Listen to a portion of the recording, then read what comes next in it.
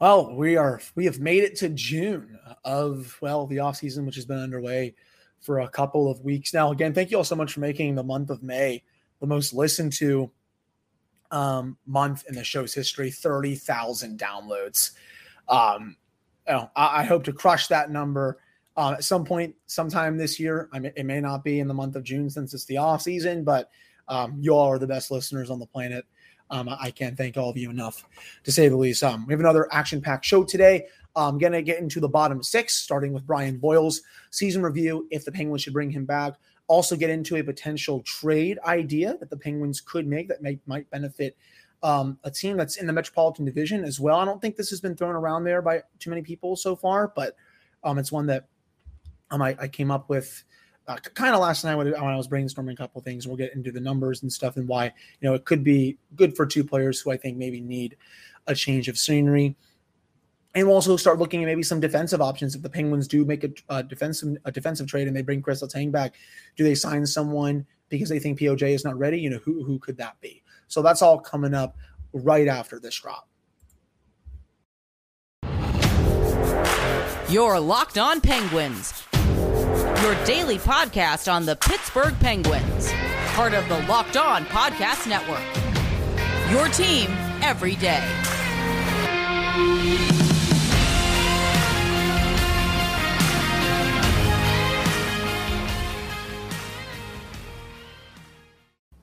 Oops. Hello, welcome back to another episode of the Locked On Penguins podcast. I am your host, Hunter Hodes. Remember to follow me on Twitter at Hunter Hodes. You can also follow the show's Twitter at LO_Penguins. I was watching the Rangers-Bolts game. It's 4-2 going into the third period. Again, I said this on my Tuesday episode. That team just looks like the team of destiny right now. When they win the cup, and they very well may, I'm not going to say I told you so. They very much remind me of the 2017 Penguins. In the first period, it's 1-1 going into the second. Tampa Bay has 1.12 expected goals for. The Rangers have 0.2 expected goals for. Igor Shesterkin it just bailed them out, and now the Rangers are 4-2 because their kid line is absolutely torching Andrei Vasilevsky. It's not very rare. It's very rare, I should say, when Vasilevsky gives up 4 goals, if not 3. This was the first time he's given up more than 1, I think, since Game 6 of the first round against Toronto. He's been that good. So I'm not going to be surprised if the Rangers win the series, even though I do have the Bolts winning this in 6 games. So let's continue our player evaluations going into next season. We did most of the top 6. Let's get now to the bottom 6. And we start here with Brian Boyle, who is a pending UFA. I will say this, he definitely surprised me a lot this season. I ate a lot of crow. I gave my opinion on it. I said it was probably not going to be that good. He ended up being a pretty serviceable depth piece, even though he's a bit older in his 30s now, and he proved me and a lot of people wrong.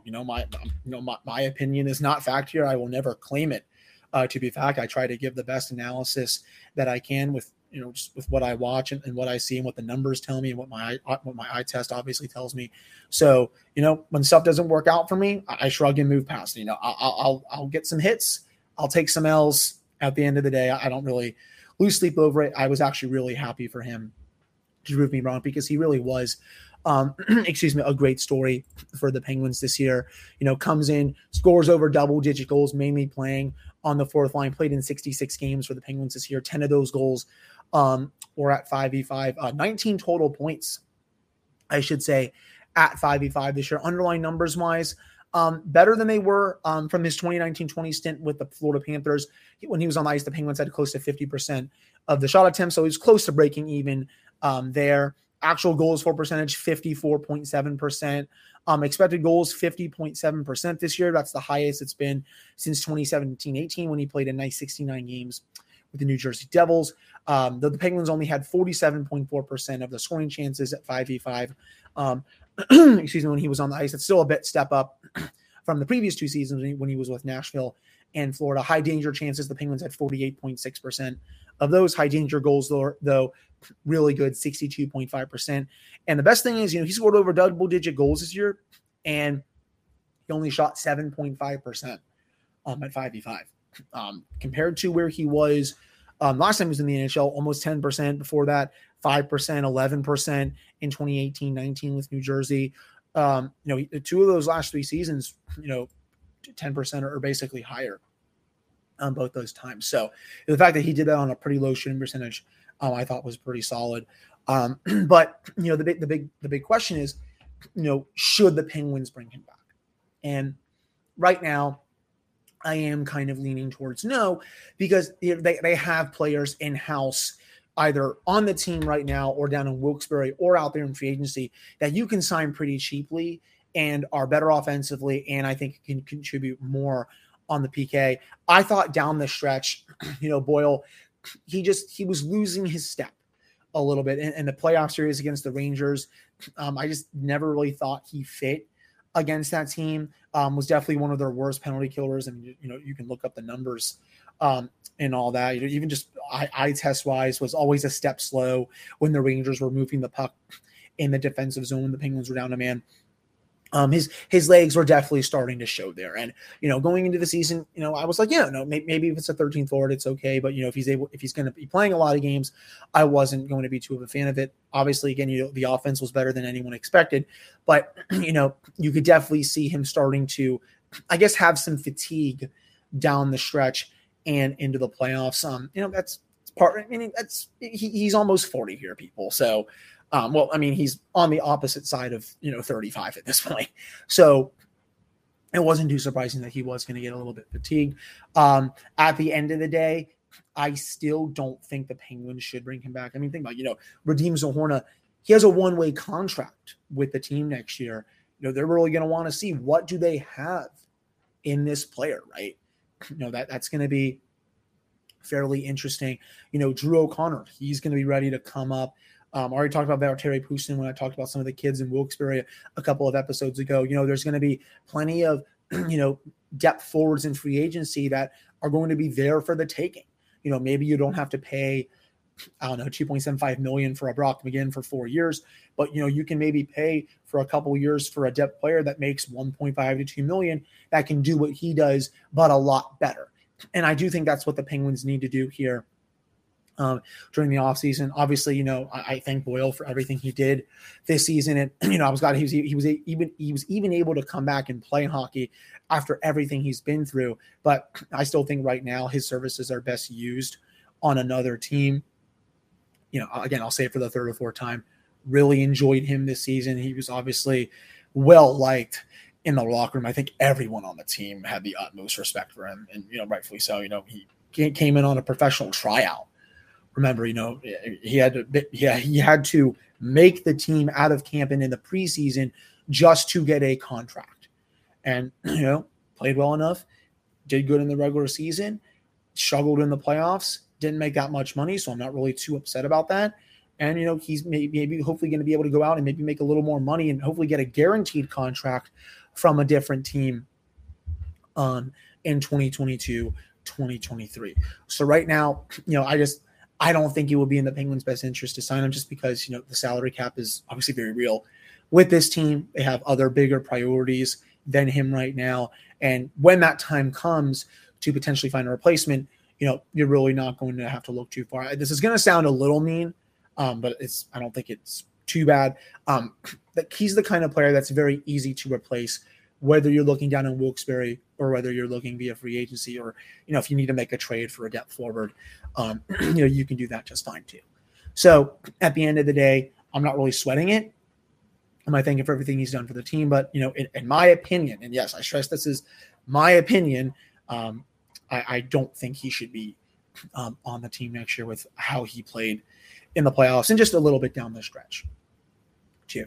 So that wraps up this first segment of the episode today. Coming up in the second segment, we're going to get to that potential trade idea / proposal that I came up with in my head, and why I think it makes sense for both teams. But before I get to that, you can save time and money when using Rock Auto. Why should you choose to spend 30%, 50%, or even 100% more from the same parts from a chain store or car dealership? Rock Auto is a family business and do-it-yourselfers for over 20 years. The prices are reliably low for every customer. They have everything you can need, from brake parts, tail lamps, motor oil, and even new carpet. You can go explore their easy-to-use website today to find the solution to your auto part needs. Go to rockauto.com right now and see all the parts available for your car, truck, and you can write Locked On in their How Did You Hear About Us box so they know we sent you. Amazing selection, reliable low prices, all the parts your car will ever need. That is rockauto.com. All right, we're back here on this episode of the Locked On Penguins podcast. I am your host, Hunter Hodes. Remember to follow me on Twitter at Hunter Hodes. Follow the show's Twitter at LO_Penguins. And I'm just loading up the stuff I need right here on Natural Stat Tricks. So this is what I am potentially thinking. And it would, I think, make sense for both teams, though. Would these teams trade with each other? I'm not sure. What would you all think? And yes, this might be silly season here. What would you all think of potentially dealing Kasperi Kapanen for Martin Necas of the Carolina Hurricanes? Both are basically RFAs. Obviously I know Kapanen is, and I know Necas is too, and he really struggled this season. He was not himself, which was really weird. And yes, I did have to. I just wanted to double check. He was an RFA. This year, 10 goals, 32 5v5 points. But he wasn't that same player that we saw last year with the Hurricanes, where he was just everywhere on the ice. And the same goes for Kasperi Kapanen. He basically lost all of his confidence this year. For the Penguins, would always just come into the offensive zone, curl back, and just pass it off, and he's not able to shoot it. Defensively, he made strides, but whether it was his release, his playmaking ability, just his lack of forechecking, it wasn't there, and I don't think he should be back next year, even though he'll probably get a qualifying offer. I still would not sign him to a contract unless it's probably like, $1 million or something like that. But overall, this season for Necas, 40 points in 78 games. Last year, 41 points in 53 games, which was obviously a lot better production-wise. He was probably on pace to have 55 to 60 points last year. This year, he gets 40 points in an 82-game season, so it was a little bit of a step back. You go into his underlying numbers, 55% of the shot attempts this year for the Hurricanes when he was on the ice, 53% of the actual goals for, expected goals right around 50% of the scoring chances, did not break even in high danger, 48.1%. High danger goals, though, 51.1% for the Hurricanes when he was on the ice. I would be in favor for the Penguins to make this trade. And same for Carolina, because I would love for Kapanen to get his confidence back on a team such as the Hurricanes. They'll ask him to shoot the puck a lot. I think Rod Brind'Amour will, go to bat for him. He always goes to bat for his players. He is the textbook players coach, as some like to call him. And I think it's definitely like a move that Carolina would maybe make, just because, they kind of go bargain hunting for their moves. So they don't really like to pay a lot of their players, to say the least. Their biggest contracts right now, Svechnikov, Aho, and Teravainen. I think Aho and Svechnikov make over 8. Teravainen makes, I can just double check that here real quick. I just had that actually on my Cap Friendly. Well, I'll take a look at it here real quick when I get a chance. But they balked at offering Dougie Hamilton a long-term contract. They took a flyer on Tony DeAngelo. That worked out really well. They uplifted their goaltending. They brought in 2 players who, Antti Raanta and Frederik Andersen for a bit cheap, to say the least. They didn't really want to pay Nedeljkovic even $4 million. So, this is a team, they don't often spend to the cap. And Kapanen, he's not really going to get a lot on his next contract. I could definitely see the Hurricanes, for an analytically inclined team as they are, saying, hey, you know what? Maybe this was a really off year for him. He's had a couple of really good years in the NHL. Let's see what he can do. Obviously on an offense-based first team, you can put him with maybe Svechnikov and Aho. You can put him with Teravainen or something like that. He was good defensively this year. And then for Necas, he had a little bit of an off year too. And, maybe a change of scenery is what he needs. The Penguins, I don't really think he's going to be getting a lot on his contract either. I think they'll be able to afford him, and he should be good to give them, 15, maybe upwards of 20 goals next year. You can play him on the third line with Jeff Carter, something like that. Heck, you maybe play him on Evgeny Malkin's line potentially too if Nathan Heinen comes back, and if Gino comes back. It's an idea that I do think makes sense. Though, would Ron Hextall do it? I'm not sure. Would Don Waddell do it? I'm also not sure. This is silly season for a reason. But in terms of two players that struggled this year that could use a change, this is as good as you're going to get, to be honest. And yes, there's the factor of, there are two teams in the same division, though they're not really division rivals, to say the least. I mean, I don't think these two teams have made a trade.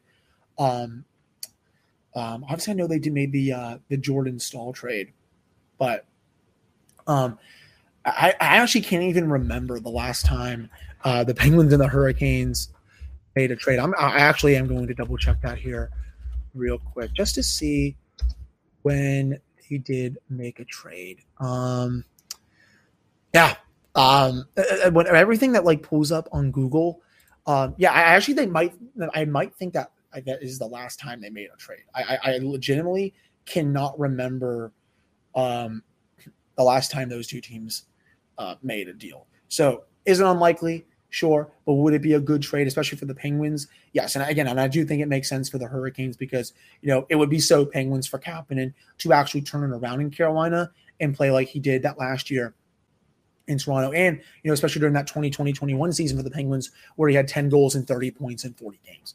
His underlying numbers this year, they weren't bad defensively. He made a lot of strides. It was just his play in the offensive zone with the puck.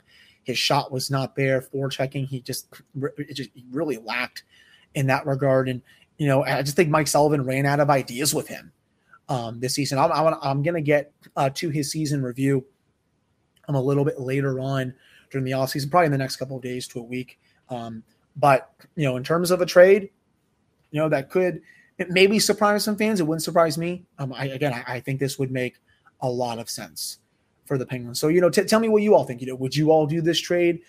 Would you like Martin Necas with the Penguins? Did you like my explanation for why it could make sense from both teams' perspective? Let me know in the YouTube comments. You can DM me on Twitter. You can find me on any of my social media. I've had people, find my Instagram and stuff like that. And honestly, I don't really, care if people follow me on Instagram, to be honest. I don't really post anything on there anyway. But that wraps up the second segment of the show. Coming up with the final segment, we'll get to some defensive free agents that could make sense if the Penguins do make a trade along one of their left-handed defensemen, and if they decide that POJ is not ready to come up yet. But before I get to that, our partners at BetOnline continue to be the number one source for all of your betting needs and sports info. You can find all the latest odds, news, and sports developments, including this year's basketball playoffs, Major League Baseball scores, fights, and even next season's NFL futures. BetOnline is a continued source for all of your sports wagering information, from live betting to playoffs, esports, and more. You can head to the website today or use your phone to learn more about the trends in action. That is BetOnline, where the game starts. All right, we're back here on this episode of the Locked On Penguins podcast. I am your host, Hunter Hodes. If you want to follow me on Twitter, Hunter Hodes. Follow the show's Twitter, LO_Penguins. Of course, thank you all so much for making this your first listen of the day. So, doing a little bit of research on Cap Friendly here. And, some of the best left-handed D out there. I saw Nick Leddy, and, I don't make a lot of plus minus. That's one of the last stats I use. But it does jump out at me that he was a minus 30 this year. That is very bad. That's not a number you want to be at. He's also just too old, I think, at this point. And, he's 31, but he plays like he's kind of 35 or 36. He's washed at this point. I don't think he makes too much sense. Danny DeKeyser is a UFA. I'll pass. He had 11 points in 59 games.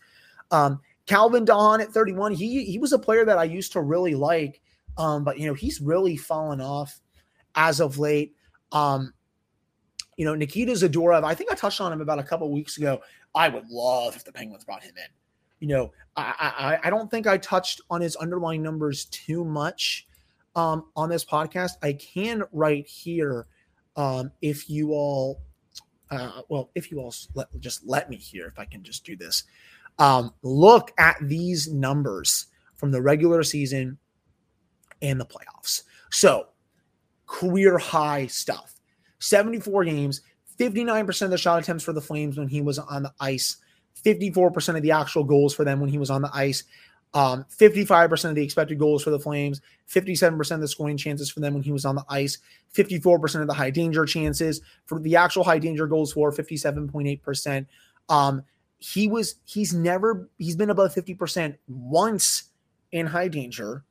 He's been above 50% once in scoring chances, once in expected goals, and once for shot attempts. This was a breakout year for this player. He's only 27 years old, had 22 points. If I look up how much money he made here, just to see how much of a raise he could potentially be getting, let me check. So, cap friendly is just being like ridiculous here. Let me just make sure. So he was making, his AAV was 3.75 this year. It was a 1-year deal when he signed it back in August. He might ask for a raise. His counting stats weren't that good, but if teams really do look at those underlying numbers, he's going to be getting a decent raise. I would not be surprised if someone throws 4.5 to 4.6 million at him. I mean, if I were the Penguins and I had the cap space, he would be someone I would target right away. I mean, I'm just kind of imagining him on this team and not Brian Dumoulin for next year, who was way worse than Zadorov. I mean, Zadorov brought a lot of offense to the Flames, was solid defensively, has a nice first pass, his zone entries, his zone exits. His numbers there were also really good. I would move heaven and hell for the Penguins to go after him if they need a defensive replacement for one of the three left-handed guys. If they feel like POJ is not ready, he makes a lot of sense in that regard. Will Butcher in Buffalo, he's only 27, still young enough where I think he could maybe use a little bit of a turnaround. I mean, remember Mike Matheson was kind of in the gutter when he was in Florida, comes here, plays the best hockey of his life with Todd Reirden coaching him. I think Will Butcher on a cheap deal, that would make sense. Don't sue me. I think his numbers are fine for maybe a bottom pairing guy. Again, that's if they don't think POJ is ready. I do think he would make sense as well. Alex Edler, I will pass. Ben Sherratt, no thanks.